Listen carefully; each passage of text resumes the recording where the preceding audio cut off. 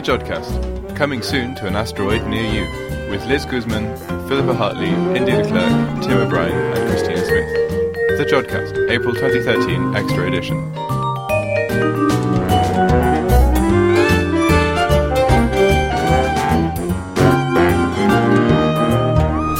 Hello and welcome to the JodCast.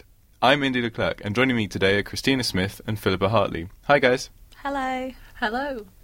In the show this time, we talk to Prof Paola Caselli about emission from star-forming regions, and Dr Tim O'Brien answers your astronomical questions. But first, before all of that, this month's JodBite. Liz Guzman interviews Prof Shude Mao about detecting exoplanets using gravitational microlensing.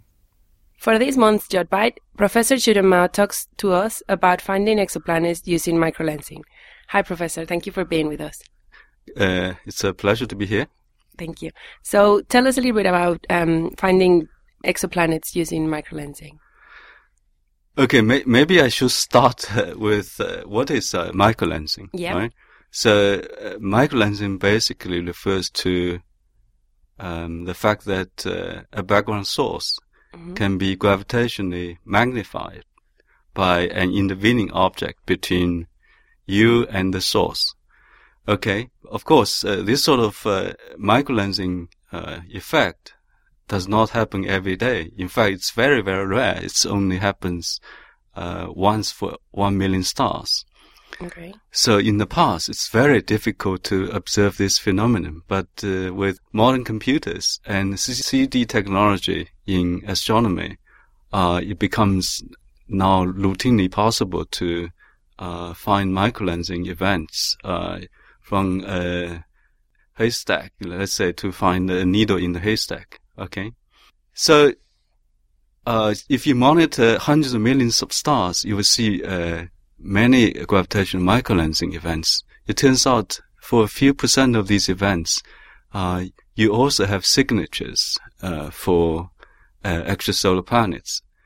So for normal microlensing events, you see a bell-shaped light curve. Okay, Gaussian shaped light curve, and when an extrasolar planet is present, you see an extra bump or dip in the light curve, and this is the sort of feature we try to observe in order to infer the presence of extrasolar planets. Okay, so to go about a little bit of history, I know that you predicted some numbers back in the 90s. Right, that was actually my first published paper. Okay. So at that time, in 1991, no microlensing events have been observed. Yeah. These days, about 10,000, more than 10,000 microlensing events have been observed. But at that time, no event was seen. But I was a starting PhD student working with Professor Bogdan Paczynski at Princeton. So one day we were sitting in his office chatting about microlensing possibilities, and he said to me, you know, who knows, it may even be possible to see extrasolar planet signatures in microlensing events. And I heard his comments, and I just went away and did some calculations, because he didn't suggest this as a thesis topic to me. Yeah. I was working on something else. But it turns out it's very easy to work it out, and I did it in a few days, and we made the prediction that the extrasolar planets should be present in about a few % of all the microlensing events you see. And this prediction turns out to be almost exactly what we see today. And it's very rewarding to see that something you predict on a piece of paper actually turns out to be true in nature. I think this is one of the most exciting episodes in my life. Of course. Okay. So about these microlensing effects, what about if you have a binary system? Do you also see the other star if it's eclipsing, right? Or how do you know if it's an exoplanet or another star? Right. Actually, in the same paper, we made the prediction for binary microlensing events as well. So this is one star orbiting another star. Yeah. And it turns out the event rate for this sort of binary microlensing events is also similar to that of for extrasolar planets. Now you can tell whether it's a binary star or planet because the perturbation provided by the planet is much shorter than a typical binary star. So for a Jupiter-sized planet, the perturbation is of the order of 1 day. And for an Earth-sized planet, it's of the order of a few hours. But for a normal star, the perturbation is much, much longer and potentially much stronger. Okay. And can you get any, any parameters from the planet, from the signal, apart from the periodicity, I guess? Right. So for binary stars, the light curves can be very, very diverse, can be of many, many different shapes.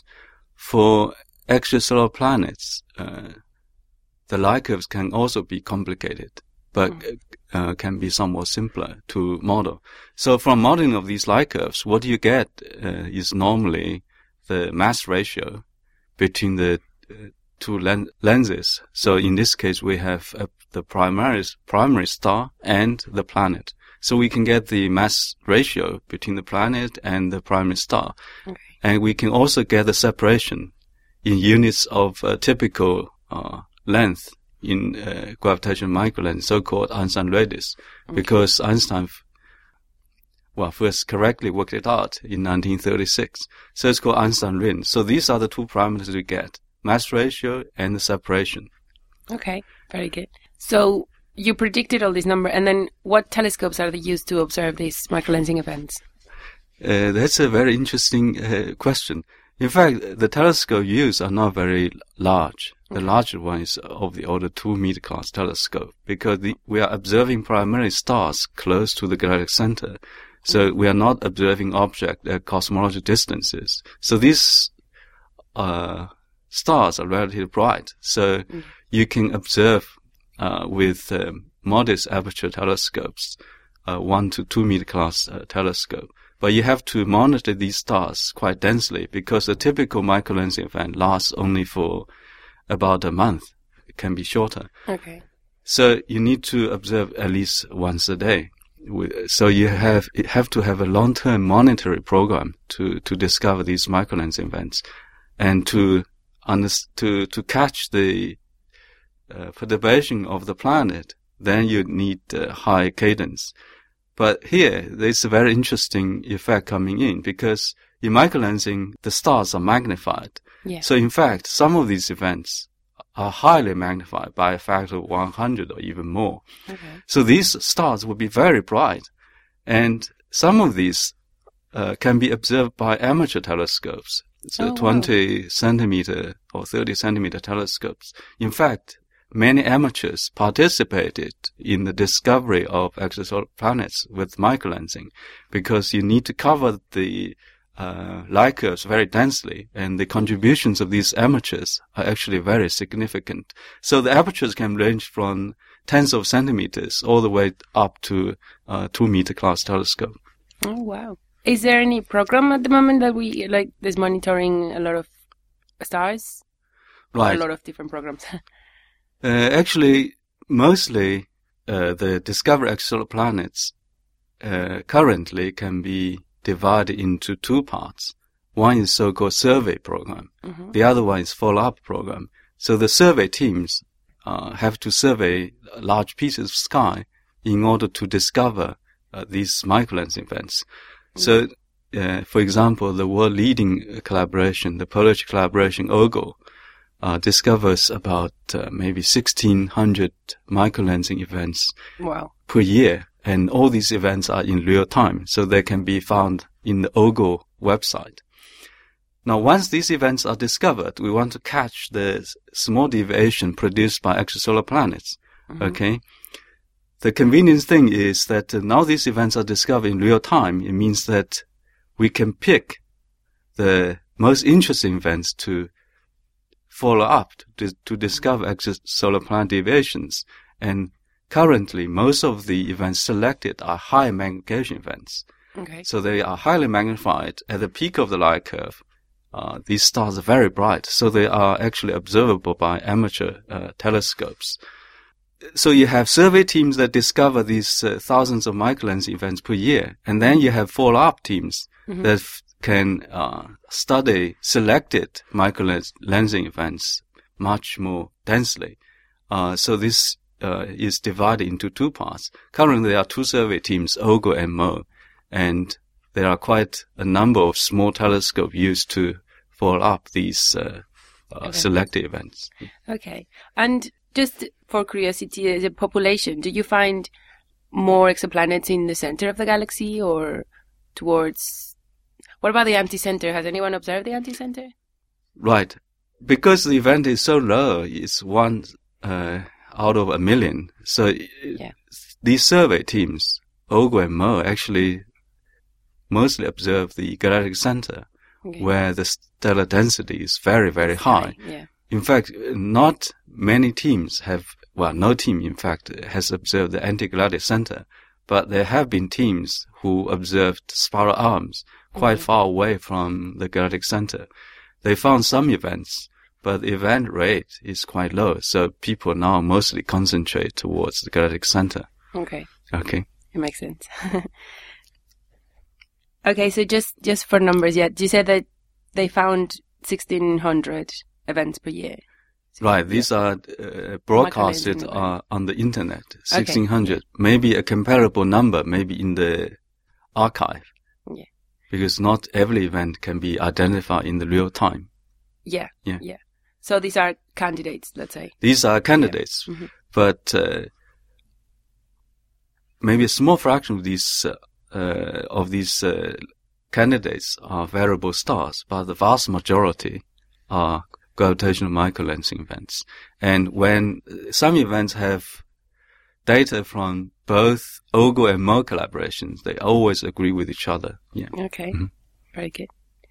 Thank you for the interview, Professor. Thank you for being with us. Okay, thank you.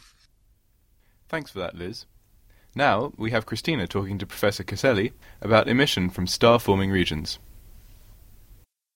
Joining me in the studio today is Professor Paola Caselli from the University of Leeds, and she was just giving a talk about star formation and water. So can you just tell us a little bit about what you're working on? Okay, with pleasure. So I work on the very early stages of star formation, so try to understand the physical structure and chemical composition just before a star and protoplanetary disk is born. And this is, of course, is very important for us because we need these measurements and observations to constrain models of star formation. You mentioned a protoplanetary disk. Can you just explain briefly? Oh, sure. Okay. So when we talk about star formation, we have to consider that stars form within clouds. And clouds, as we can see also in clouds in our atmosphere, they have not very regular shapes, but we can consider or say approximate as, say, spheroidal type of objects. Now, these spheroidal type of objects, they have an initial rotation. So they rotate a bit, and at the same time, to form a star, of course, they have to contract. So if you put together these two things, contraction and rotation, something happens, because they are not solid bodies. They, kind of fluffy structures. So if you rotate and spin something that is not really a solid body, think about a pizza dough. What you get a flattened structure, and you get what we call a protoplanetary disk. So this is like a torus of material that will form around the center of, say, center of gravity where the star is going to form. And this torus that is just orbiting around the star is a very thick and dense region where there is dust and gas, the one that basically was in the cloud, the original cloud. But now what happens is that the density becomes so large that the dust grains start to coagulate and become bigger grains, and then at some point they will become pebbles, and then rocks, and then planetesimals, and then finally you form the planets. So all the factory that say to make planets is within these protoplanetary disks. So this disk it's a disk of material, exactly. like a ring of material, a torus. Exactly. Okay. Yes. Fantastic. So what I have done so far, for example, among various results, one of the first things that we observe is that some of the molecules that we observe, and in particular carbon monoxide, that is very abundant in these regions, appears to go away in the center, basically disappears in the center of these clouds, dark, dense regions where stars are going to form, but they have not formed yet. And the reason for that, it seems that the most likely event is that the CO molecules, they encounter very tiny little dust grains, like the ones that are in the air, but very tiny, like about in size, say 1,000 times smaller than sun grains. And once they encounter these grains in these molecular clouds in the interstellar medium, where the temperatures are very low, they just stick on them. And they're not able to come off in the gas phase because there is not enough energy. The temperatures are in centigrades, it's like minus 260 degrees. So it's really freezing. And these dust grains, these little tiny dust particles started to form nice ice mantles all around, formed by these molecules that just come from the gas phase and stick on them. So this was one of the first results. And then we also measured something that is interesting for us in a sense that we also measure in water oceans. So in our Earth oceans, we know that the water, some of the water is heavy water, so it's HDO. And if one measure the ratio between HDO and the normal water, which is H2O, so D is the deuterium. And so what we find is that this ratio is actually larger by about a factor of 10 compared to what we measured in our universe. So the cosmic abundance of the deuterium compared to hydrogen is, say, 10 times lower in the universe compared to our Earth ocean. So one thing that we wanted to measure is also this, the so-called deuterium fraction. So how much deuterium, say, deuterated molecules there are compared to the more abundant normal hydrogenated molecules, to see if there is some correspondence between what we see at the early phases of star formation and what we see actually on Earth. You mentioned deuterium, and deuterium is just hydrogen with an extra neutron in there. Exactly. Yeah, it's just a heavy, like we call it one isotope of the hydrogen. So it's a heavier form of a hydrogen. Okay. So we couldn't measure the water until some years ago because it was very difficult, but we could measure other species and other deuterated species, and we in fact measure very high level of deuteration. That is something that really is a phenomenon that is linked to the fact that some species like CO molecules are frozen. There is some chemistry, so I'm not going to explain all the details on that, but it's really a one-to-one correlation. As you freeze out molecules from the gas phase to the dust, you increase the level of deuteration. So, of course, now what we want to do is to measure the deuteration in the water in these regions where there are not yet stars inside. And so, first of all, we measured the water, and this was thanks to Herschel Space Observatory, and so we needed very high sensitivity and also high spectral resolution. So this is something that we need to measure the profile of the line that we observe, because it's from the profile of the line that we can understand where the water is coming from within the cloud.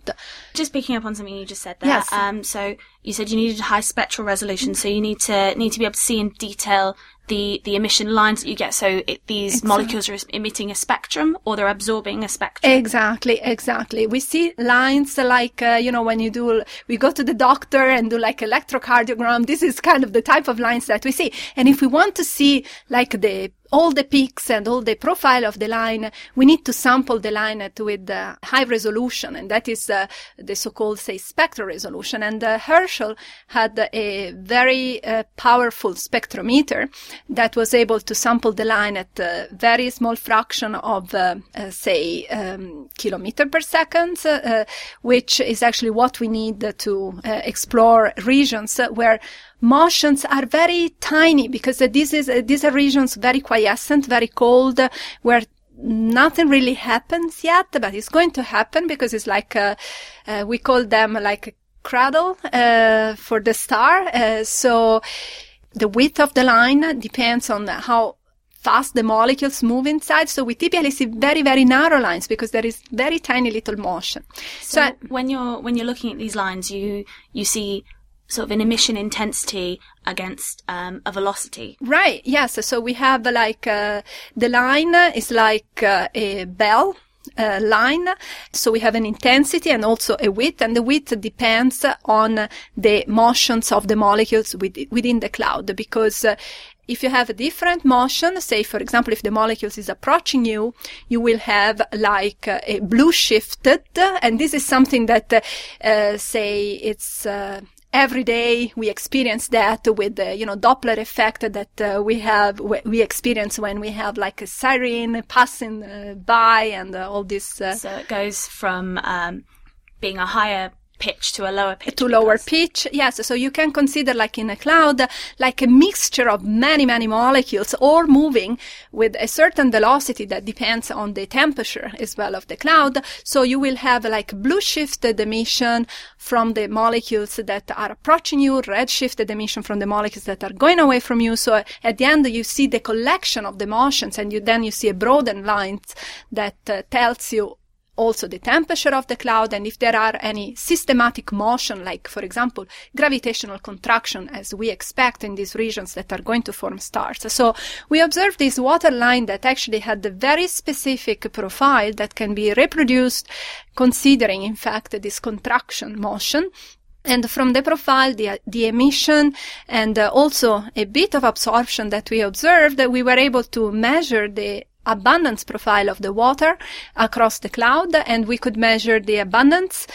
So we measure like a vapor, water vapor abundance that was about half Earth mass, which doesn't sound very big because, the cloud is huge compared to, say, the Earth mass. We talk, in fact, about the total mass of the cloud bit more than 5 solar masses. So this cloud is really huge. It's a larger cloud that is probably going to form a star similar to our sun.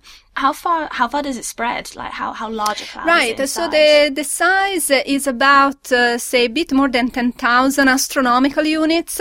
And this is interesting because if it's probably 15 in radius, 15 astronomical units. And by astronomical units, you mean the distance? The distance between, the sun and the Earth. And this is a very interesting, actually, number because if we think about our own solar system, if we think about what is the largest, say, structure that we have in our solar system, we have the so-called Oort cloud that is a collection of small rocks and comets, icy worlds, basically. And this Oort cloud is supposed to have actually a radius a bit larger than that, but around, say, 30,000 AU, possibly. We don't really know exactly. But so this gives us, say, some kind of link between, say, the size of our solar system and the size of this cloud. So we have material basically to form even more, say, material to form a star like our sun and the planetary system, our planets. We also know that some of the material of these clouds is going to blow away because once the protostar, so the young star, future sun, will form, it will form with very strong winds, and the strong winds are going to blow away part of the material. So it's good that we actually have extra, because then we can, say, use, the material to form, most likely like a planetary system like our own. And we know that there is plenty of water, not in the gas phase. So the water vapor, as I said, is only half Earth masses, but this implies a ice water, so water in solid form, that is more than 2 Jupiter masses. So we have plenty of water. Any gas or any liquid, then you won't actually pick this up in the... Exactly, because these are like gas phase fissures. So this is like the line that we are observing is from water molecules that are rotating in the gas phase. So we can't see the ice. Water ice has been seen toward the molecular cloud clouds, but much less dense than the one that we are seeing. Because to see something in ice, you have to see features in absorption, and these features in absorption, especially for the water ice, are in the near-infrared regime. Near-infrared means that you have to have not say too much dust along the line of sight, because the near-infrared photons can be absorbed quite soon. So you can see absorption feature looking at the background stars. So stars that are behind the cloud that you're looking at. You look at the spectrum of the star, and then the spectrum of the star shows these absorption features. And if they are close to 2 micron, so sorry, the units, this is a little bit, but it's say in the near-infrared regime, without going into too many details. And by near-infrared, you mean the area of the spectrum in the infrared that is closest to the visible. To the visible, exactly. And so we see these broad absorption bands that can be reproduced exactly in the laboratory with water ice. So that's a very neat result from other groups. So we know that there is some water ice, but how much? For example, in this pre-stellar course that these clouds that are going to form stars, we couldn't know, because if we look toward the center, the extinction due to the dust is so large that we can't see any background star at all. So all of the background is actually being absorbed by things exactly. that are in front, all of the emission. Exactly. It's completely dark. In the, say, the light of the stars are say dimmed by orders of magnitude, so we would need like very, very powerful telescopes that don't even exist at the moment. That's like 10 or 100 or 100,000 times. So it's really large.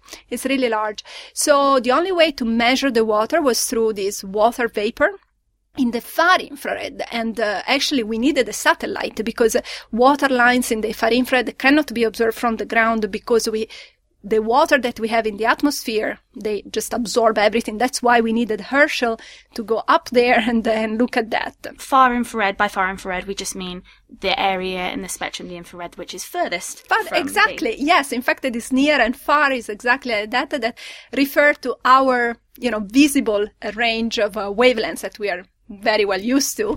So yes, as you said before, near is the part of the infrared that is close to the visible spectrum, and far is actually farther out. We are getting close, say, if we move even farther, we are getting close to radio.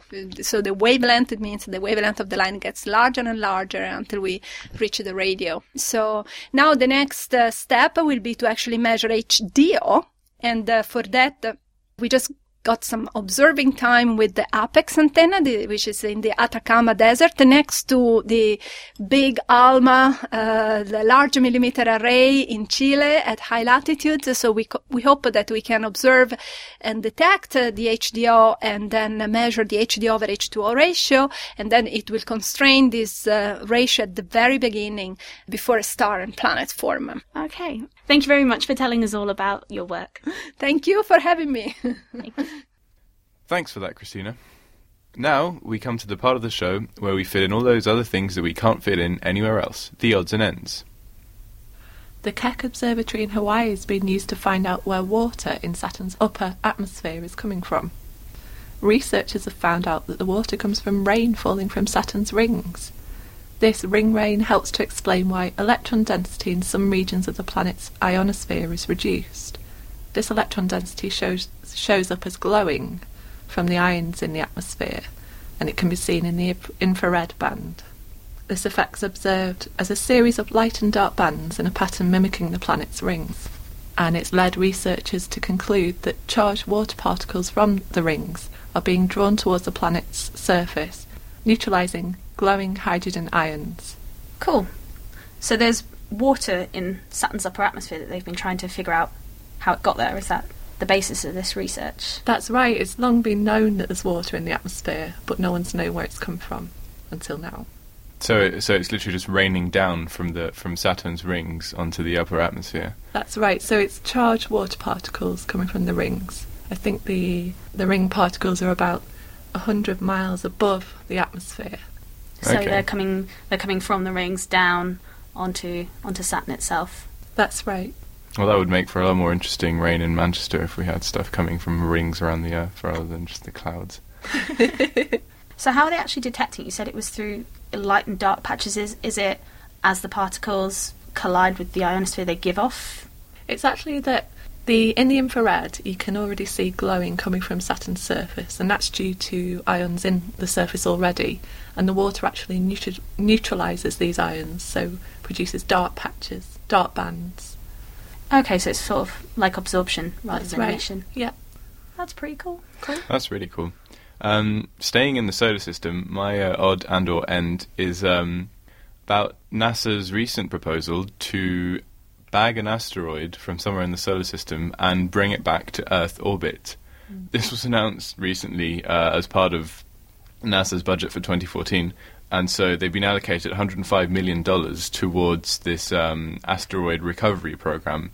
And essentially they would want to grab an asteroid from an as yet undetermined location in the solar system, bring it back to Earth orbit, and then study its composition and basically be able to look at the asteroid in situ as opposed to studying fragments that appear on Earth that have been burnt up through the atmosphere and things like that. So the details are still very sketchy. It's early days yet, but they plan to use a probe powered by ion thrusters. So it's essentially accelerating ions which are found in space and producing thrust through that mechanism. Finding an asteroid, surrounding it with some sort of bag or mesh, I suppose, and then towing it back home, really. Cool. And has the ion technology been used before for... It has. It's not completely new. NASA has a couple of probes that use it, including the Dawn probe, which just spent a year orbiting the asteroid Vesta, which is massive, and then now it's looking at the dwarf planet Ceres. The asteroid they're planning on catching, though, is a lot smaller. It's going to be about 8 meters in diameter, so I mean, really tiny on astronomical scales. But anything bigger would be a bit difficult to tow back. So. I have to say, I read this on the 1st of April, and I assumed it was an April Fool's Day joke, as I guess several other people probably did. Yeah. Do they have any more information about how they're going to actually grab it? Are they just sort of going to latch onto it, or pull it, or wrap something around it? So I think the plan is to wrap something around it to get it with a sort of bag. So they're going to sort of, I don't know, trawl for it, but they have to stabilize it, stop the asteroid's motion. So they're going to sort of use thrusters to kind of make it stay still, and then drag it back using the ION spacecraft. Once it's in Earth orbit, so scientists and astronauts are going to jet up and visit it using the what's known as the Orion vehicle or space launch system. So the Orion is already predicted to begin flying crews up into orbit by 2021. So that, along with the ISS, and they're going to go from there onto the asteroid. NASA are aiming to capture a specific type of asteroid called a carbonaceous chondrite, because they're the most compositionally diverse asteroids. So they've got loads of interesting complex organic molecules, they contain metals, and they're presumed to contain water as well. So all in all, yeah, that would be the most interesting thing to find. The downside to that is that they are also the asteroids that are the furthest away from Earth in the solar system. So the target remains to be determined. So there could be lots of interesting science to come from this, possibly looking at the origin of life. Yeah, there could actually be the possibility of either there being life on the asteroid somehow, which would of course be a huge discovery. If there isn't, there's also, we could send some extremophile bacteria to see how it copes on the asteroid and whether, living organisms can actually survive in space like that. But the main thing they're looking at is the composition of the asteroid? For now, that's the plan. I mean, as is the case with all big science projects, things are going to get fleshed out as they go along, really. And I think total final cost estimates are floating around the $2.5 billion mark. So it's only a very small step towards it, but I still think it's a pretty crazy but really cool idea. I think it's awesome. Exciting.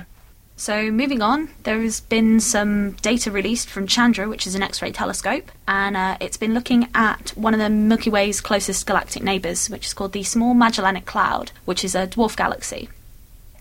And it's been looking at X-ray emission from young stars, which actually have masses that are somewhat close to the Sun's mass, and it's the first time X-rays have been detected from stars of this size outside of our own galaxy. I mean, even it is a very close galactic neighbour, but still outside of our galaxy.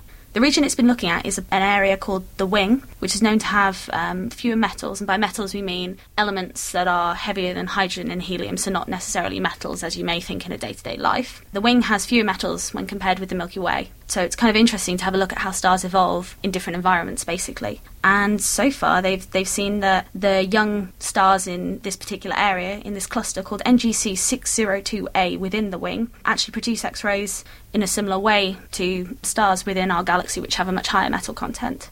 The people who've done this research say that this could imply that there are other properties that they share that are not so dependent on the amount of metal content in the stars, which is a really exciting and interesting thing to have observed, really. Cool. And also, they've managed to put together a rather beautiful image using Hubble Space Telescope data and Spitzer Space Telescope data, which is an infrared telescope, along with the Chandra emission from the X-ray emission, and it's an absolutely gorgeous image.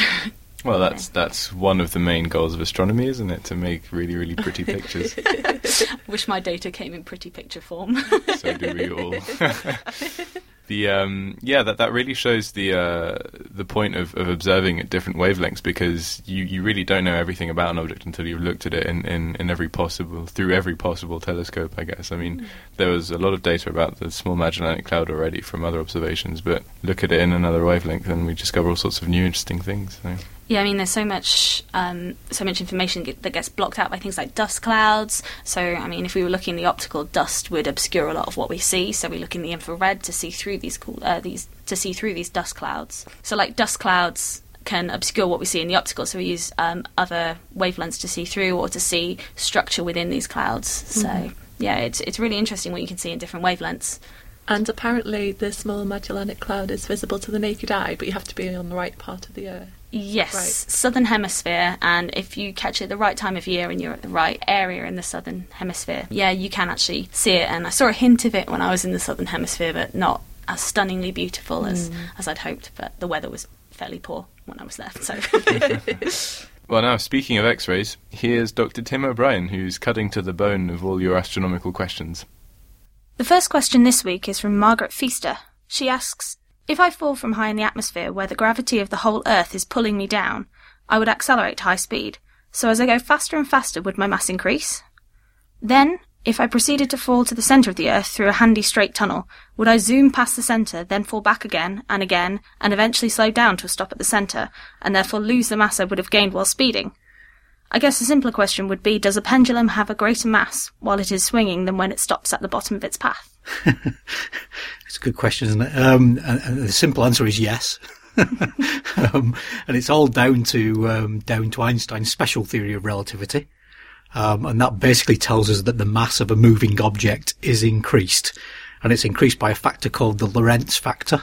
So we usually write it with a Greek letter gamma. And it's actually equal to, the formula for it is equal to 1 over the square root of 1 minus v squared over c squared, where v is the velocity or the speed of the object, c is the speed of light. So it's all about how fast you're going relative to the speed of light. And so in that formula, if you can remember that formula, if you put v equals 0, so the object's not moving, you put that into that formula, this gamma factor, this Lorentz factor, comes out to 1. So that means that your mass is basically just your rest mass. You multiply it by this factor of 1, it doesn't change it. But as soon as you start moving and v gets faster and faster, then you start multiplying it by a bigger and bigger number. This gamma factor gets bigger and bigger, and it sort of rises slowly at first, but then really rapidly ramps up towards the end until it reaches the sort of ultimate limit, which is the speed of light. At which point, if you plug v equals c into that formula, you'd end up with a gamma factor of infinity, actually. So it rises rapidly towards the end. Now, so in that sense, the answer is yes. As she falls in the atmosphere, as you speed up, your mass would increase, but it's actually only an infinitesimally small amount, a very tiny amount. I worked out if you were traveling in a passenger jet, so if you go on a supersonic, not a supersonic aircraft, normal sort of Boeing 747 or something, they travel at about 250 meters a second.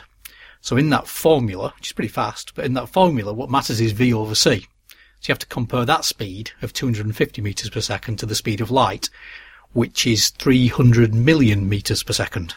3 times 10 to the 8 meters per second. It's a lot bigger than... So that's a lot bigger than even 250 meters per second. So that would have almost no effect. I mean, you can you can accelerate particles to high fractions of the speed of light. So something like the Large Hadron Collider does it. And so we do see this effect. And if you get to something like, for example, if you take an electron or something, accelerate it through a potential difference, you can get it to maybe 99% of the speed of light, then actually its mass goes up by a factor of 7. A factor of 7? Yeah, so it's 7 times heavier if it's moving at 99% of the speed of light. But you do have to get up to those high velocities. So in the example that we were just given, of falling towards the Earth and then falling through the middle of the Earth, which is a neat trick. As everybody knows, actually, the way to the middle of the Earth is through a volcano in Iceland. Did you know that? No. No, you need to read Jules Verne. Oh. So I was there recently, actually. Snæfellsjökull, it's called, the volcano.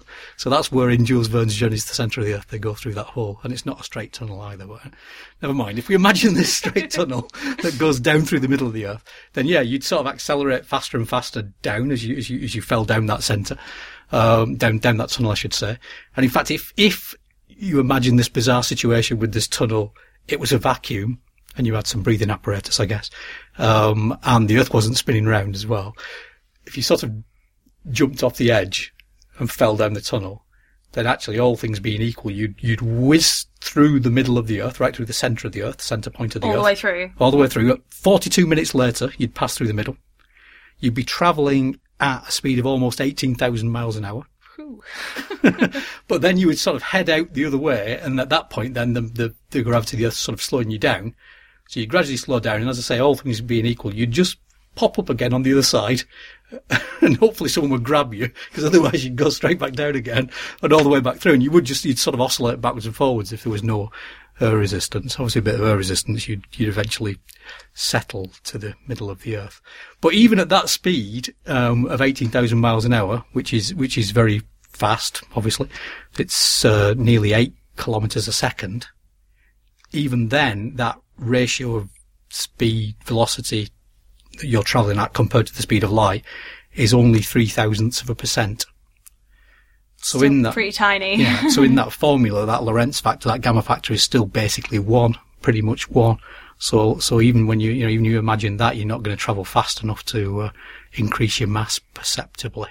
So you'd have to be travelling really, really quickly before you'd notice anything. Absolutely. And we do see that. What we tend to see it with subatomic particles, which are, easier to accelerate effectively with the sort of energies we have available. Our second question comes from Stanley Fertig, who asks, how does a light sail work? If photons have no mass, then how can they impart momentum onto an object they hit? Or is the latter's momentum the result of a heating effect? Yeah. So first of all, we should probably say what a light sail is, first of all. Mm-hmm. So this is this idea that you put it effectively works like a boat's sail, except you put this sort of this big object in space, this big sail, probably not made of cloth, but something else. And then effectively the light of the sun, the radiation from the sun, the photons from the sun, so hit this sail. And as he says, the idea is that as they hit it, they basically push the sail, and that accelerates the spaceship. So you use it just like a boat, you would use a sail with the wind. But for that to work, these photons have to sort of, in the collision, the photon has to transfer some momentum to the sail, to the spacecraft, for it to accelerate it. And the problem, the thing that Stanley's worried about, is the fact that photons have no mass. And what he's thinking about is this sort of classical expression for momentum, which is mass times velocity. So for momentum, we usually give it a symbol P, is equal to mv, mass times velocity. And obviously if you had a mass of 0, your momentum would be 0, and then that mechanism couldn't work. And in fact, just sort of linking this with the last question, actually, the solution is special relativity. Because in special relativity, that formula, P equals mv, is modified.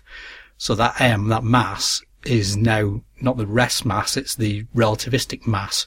So that's multiplied by this factor gamma again. So this same Lorentz factor. So the relativistic mass is just the mass multiplied by the Lorentz factor. Exactly. It's the rest mass multiplied by the Lorentz factor multiplied by gamma. So you've basically got this sort of formula that says that relativistic momentum is gamma m naught v, where m naught would be the rest mass. You've also got a relativistic energy, which is gamma m naught c squared. So you'll have heard of E equals mc squared. Mm-hmm. So what the m in that case for a moving object would be this gamma m naught. It's gamma times the rest mass m naught. So actually, if you sort of allow for that correction to standard classical sort of physics, then if you have a particle that's got no mass, so its mass is zero, but it's travelling at a speed, typical sort of speed that we might see around us, like the supersonic aircraft or something along those lines, then in those formulae, you plug in you work out a gamma factor, like we were just doing, but you plug in a mass of zero, a rest mass of zero, and you get an answer of zero. So the momentum would be zero and the energy would be zero. Mm-hmm. Right? So that would be sort of what he's saying. But the difference is if you've got a particle with zero mass, but whose speed is actually equal to the speed of light, so if V equals C, which is what is true for a photon, which is what we're talking about here, then you use those formulae, you actually end up with an energy which is given by 0 divided by 0. And you get momentum that's 0 divided by 0 in those formulae. Okay. Now that's a sort of problem mathematically, because you think, well, what's the answer to 0 divided by 0? Is it because you're dividing the same two numbers together, you get the answer 1, or is it because you're dividing by 0, you get the answer infinity? So in fact, it's undefined. So in principle, you could end up with any energy or momentum. Just to maybe put some more flesh on that, really, if you take those two formulae for relativistic momentum, P equals gamma mv and E equals gamma m naught c squared, and you combine them together, you get this classical formula in relativity, which is a relationship between energy and momentum, which is E squared equals P squared c squared plus m naught squared c to the fourth. Allowing you to have a... Yeah, so that's basically relating energy to momentum and to rest mass. And so you can take that formula, if you can sort of picture it in your head, E squared is the energy, is equal to P squared c squared, P is the momentum, plus m naught squared c to the 4, m naught's the rest mass. So if you put m naught equals 0, you end up with E squared equals P squared c squared, or E equals PC. And that relates energy to momentum in relativity. And for a photon does have energy. Its energy is given by the Planck constant h times its frequency, or so hf or hc over lambda in the case of a wavelength lambda. And so you can actually find an expression for the momentum of a photon, which is the energy divided by c, P equals E over c. So photons, massless objects travelling at the speed of light, do indeed have a momentum. So that's okay. And actually, it was funny because it made me it stimulated me to go and look up an example of a solar sail, because I was thinking, okay, so theoretically they are possible, right? Mm-hmm. Where are we with that? And I hadn't heard of this, but there's a Japanese spacecraft called Ikaros, Ikaros, which I guess there was a play on Icarus. I assume so. So it's sort of the person that flew too close to the sun. So this stands for, Ikaros in this case, stands for Interplanetary Kite Craft Accelerated by Radiation of the Sun. Ikaros. And that was actually launched in 2010, headed towards the sun and actually passed by Venus. And that's now apparently the first spacecraft to successfully demonstrate this solar sail technology. It's in the Guinness Book of Records as the world's first solar sail spacecraft between planets. And it had a solar sail that was basically 14 meters by 14 meters. Imagine that. So it's fairly large. How big was the craft itself? I'm not sure. I mean, it would have been presumably it's, as you say, you'd have to make it as light as possible. In fact, I think, if I remember rightly from reading up about this, I think the cameras were very tiny that it had on it that they were using. So probably you'd try and make this thing weigh as little as possible for it to, get a significant acceleration. So it would have been small, I think. I'm not exactly sure of the answer to that. But the weird thing about that, I mean, it's an interesting thing actually, is not only was it pushed by the solar wind, this radiation pressure, they also stuck some solar cells on the solar sail, so that the photons was generate energy. That's brilliant. Yeah, so it's basically a double whammy. So it was able to power its own propulsion system from some of the photons hitting the sail, as well as using the momentum of the photons hitting the sail. That's incredibly efficient. No, it's a neat trick. And the plan is to launch a bigger one, 50 meters or so across, or something like that, to head to Jupiter later in the decade. Oh, brilliant! And we'll put some links to that on the show notes. Absolutely, yeah. Our third question comes from Rob Bowman, who says, for a lot of the work that radio astronomers do, you use a very narrow beam width to look at a tiny area of the sky. So why is electromagnetic interference from, for example, mobile phones a problem?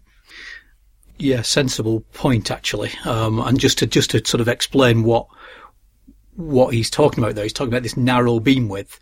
What that means is when you've got a sort of big dish telescope and you point it in a particular direction, it's effectively only seeing, we talk about it, only seeing a very small spot on the sky. And so he's effectively saying, okay, we got this radio telescope, it's pointed over there somewhere. It's only looking in that direction. Why would you worry about a mobile phone off on the ground somewhere way off to the side?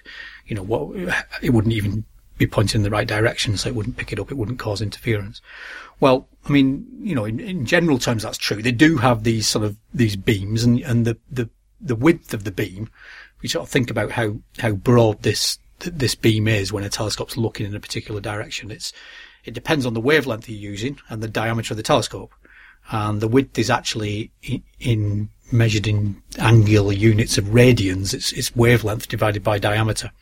So to give an example, if we pick the Lovell telescope at Jodrell, which has a diameter of about 76 metres, and we say we were using it at a wavelength of 21 centimetres, which is a common wavelength for us to use, calculate that angle from lambda over d, you get about 10 arc minutes. So an arc minute is 1/60th of a degree. So 10 arc minutes is about a third the width of the full moon. So if you imagine the Lovell telescope looking up into the sky, the radio waves, it's sort of picking up from a patch on the sky about a third the size of the full moon. Now actually that means its view is blurred to that level. So it doesn't see anything that's much smaller than that. Much smaller than that, exactly. So that's, a limitation of a single telescope, and that's why we have these big interferometer arrays where we extend them over many kilometres, 200 kilometres in the case of E-Merlin. That allows us to, synthesize a much smaller beam and look at finer detail in things on the sky. So yeah, for an astronomer, a third the size of the full moon's pretty blurry, and that beam's quite wide. But it still would be the case. Imagine it looking up there. You think, well, if it's all coming from that direction, why does a mobile phone matter? Well, there's a couple of things really, and one is that it's not entirely true that it's all from that single beam in that direction. There's things that radio astronomers call side lobes. Side lobes? Side lobes, yes. And what they are, I don't know whether, if you've seen, I don't know whether anybody's seen, if some Hubble Space Telescope images, for example, of bright stars, what you see is this sort of spot of the star itself in the middle, but then around it, you might just be able to see, for the brightest stars, you see these sort of circular, these concentric ripples, effectively rings of light, concentric ripples around this central bright spot. So that's basically a diffraction pattern of a point. The star's effectively a point source on the sky. And as it's basically a fundamental limitation of collecting the light in an aperture, whether it's a big radio telescope or it's the Hubble Space Telescope mirror, you get this diffraction pattern.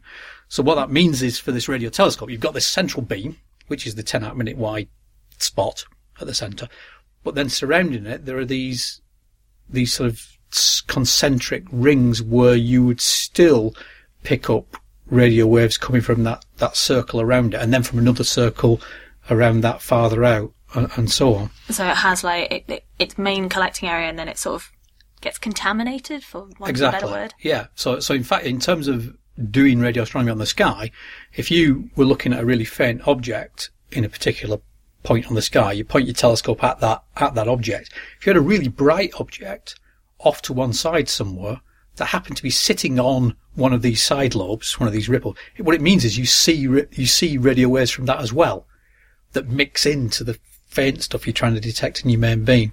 So that's called, that's a confusing effect, where you get those sorts of things coming in through the side lobes. Now, luckily, the side lobes are much weaker than the main beam, so you don't, you'd have to have a very strong source to detect it through the side lobe. But for something like a mobile phones are significantly brighter than the astronomical sources we're looking at. So they're really strong, bright sources. So they can come in through the side lobes, so off to one side of the telescope, of the direction we're pointing in.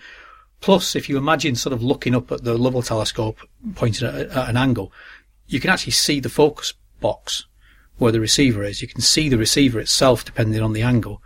So if you've got a mobile phone sitting there, the mobile phone signal can see straight into the receiver. So it doesn't have to reflect off the dish and be collected at the focus in the normal way, which is all this beam and side lobe business. It can just go straight in and be detected directly, or reflect off part of the structure and into the thing. So it's the very fact that they're bright that means that it still does cause a problem. So if you're ever going to visit any of the radio telescopes, keep your phone off. And if you have any astronomical questions, then feel free to send them in via all the usual routes. Thanks for that, Tim and Christina. Now on to the feedback. Unfortunately, we don't have any post this time round. We do have some emails, though, and I think Christina would like to read them out. So, first of all, we've had some comments from Andy H., who's commented about our regional accents. The JodCast volunteers come from a variety of regions within the UK and countries abroad. So, as you would expect, we do have a variety of regional accents and dialects, which is kind of representative of the wider astronomical community. And we're pretty proud of this diversity, and we do believe that the quality and clarity of the science that we discuss on the podcast is more important than the region that our volunteers come from. And on a more positive note, we've had an email from Stanley Fertig, who says, "Love all you guys. I'm an assiduous listener while I travel the subways of NYC, but I miss Jen Gupta." As do we all. Well, that makes me wish I was in New York, though. That's a really cool comment, really uplifting there. On the forum, Andrew H. seems to have enjoyed our April Fool's episode, commenting, "Fools know our Jodcasters. Good very was edition April backwards the." So he seems to have picked up on the theme that was going on there. On Facebook, Stuart Cahoon Sr. says, "Love the show. Every month I look forward to downloading it to my iPad." And Kjell Caruthers messaged us saying, "Been listening to the show for 2 years. Love it. Keep up the great work, guys." Thanks, Kjell. Also, thanks for all the likes, and welcome to any new followers. On Twitter, the special April episode had its intended effect. John Moran tweeted, "This month's Jodcast is messing with my head. Cheers, guys." And Yoda the Oak said, "You Jodcast got me all back to front." Also, apparently we've been on Twitter for 6 years now. I'm finding it hard to believe that Twitter is 6 years old. And thanks for all the retweets and follow Fridays. And if you want to get in touch, you can do so via the website at www.jodcast.net. The forum at forum.jodcast.net. On Facebook at facebook.com/jodcast. On Twitter at twitter.com/jodcast. On YouTube at youtube.com/jodcast. On Flickr at flickr.com/groups/jodcast. And don't forget that you could send us posts. The address is on the website. So all that's left to say is thanks to Paola Caselli and Shude Mao for the interviews. The editors were Sally Cooper, Christina Smith, Liz Guzman, Tim O'Brien and Mark Perver. The producer was Indy Leclerc. Until next time, Jod on!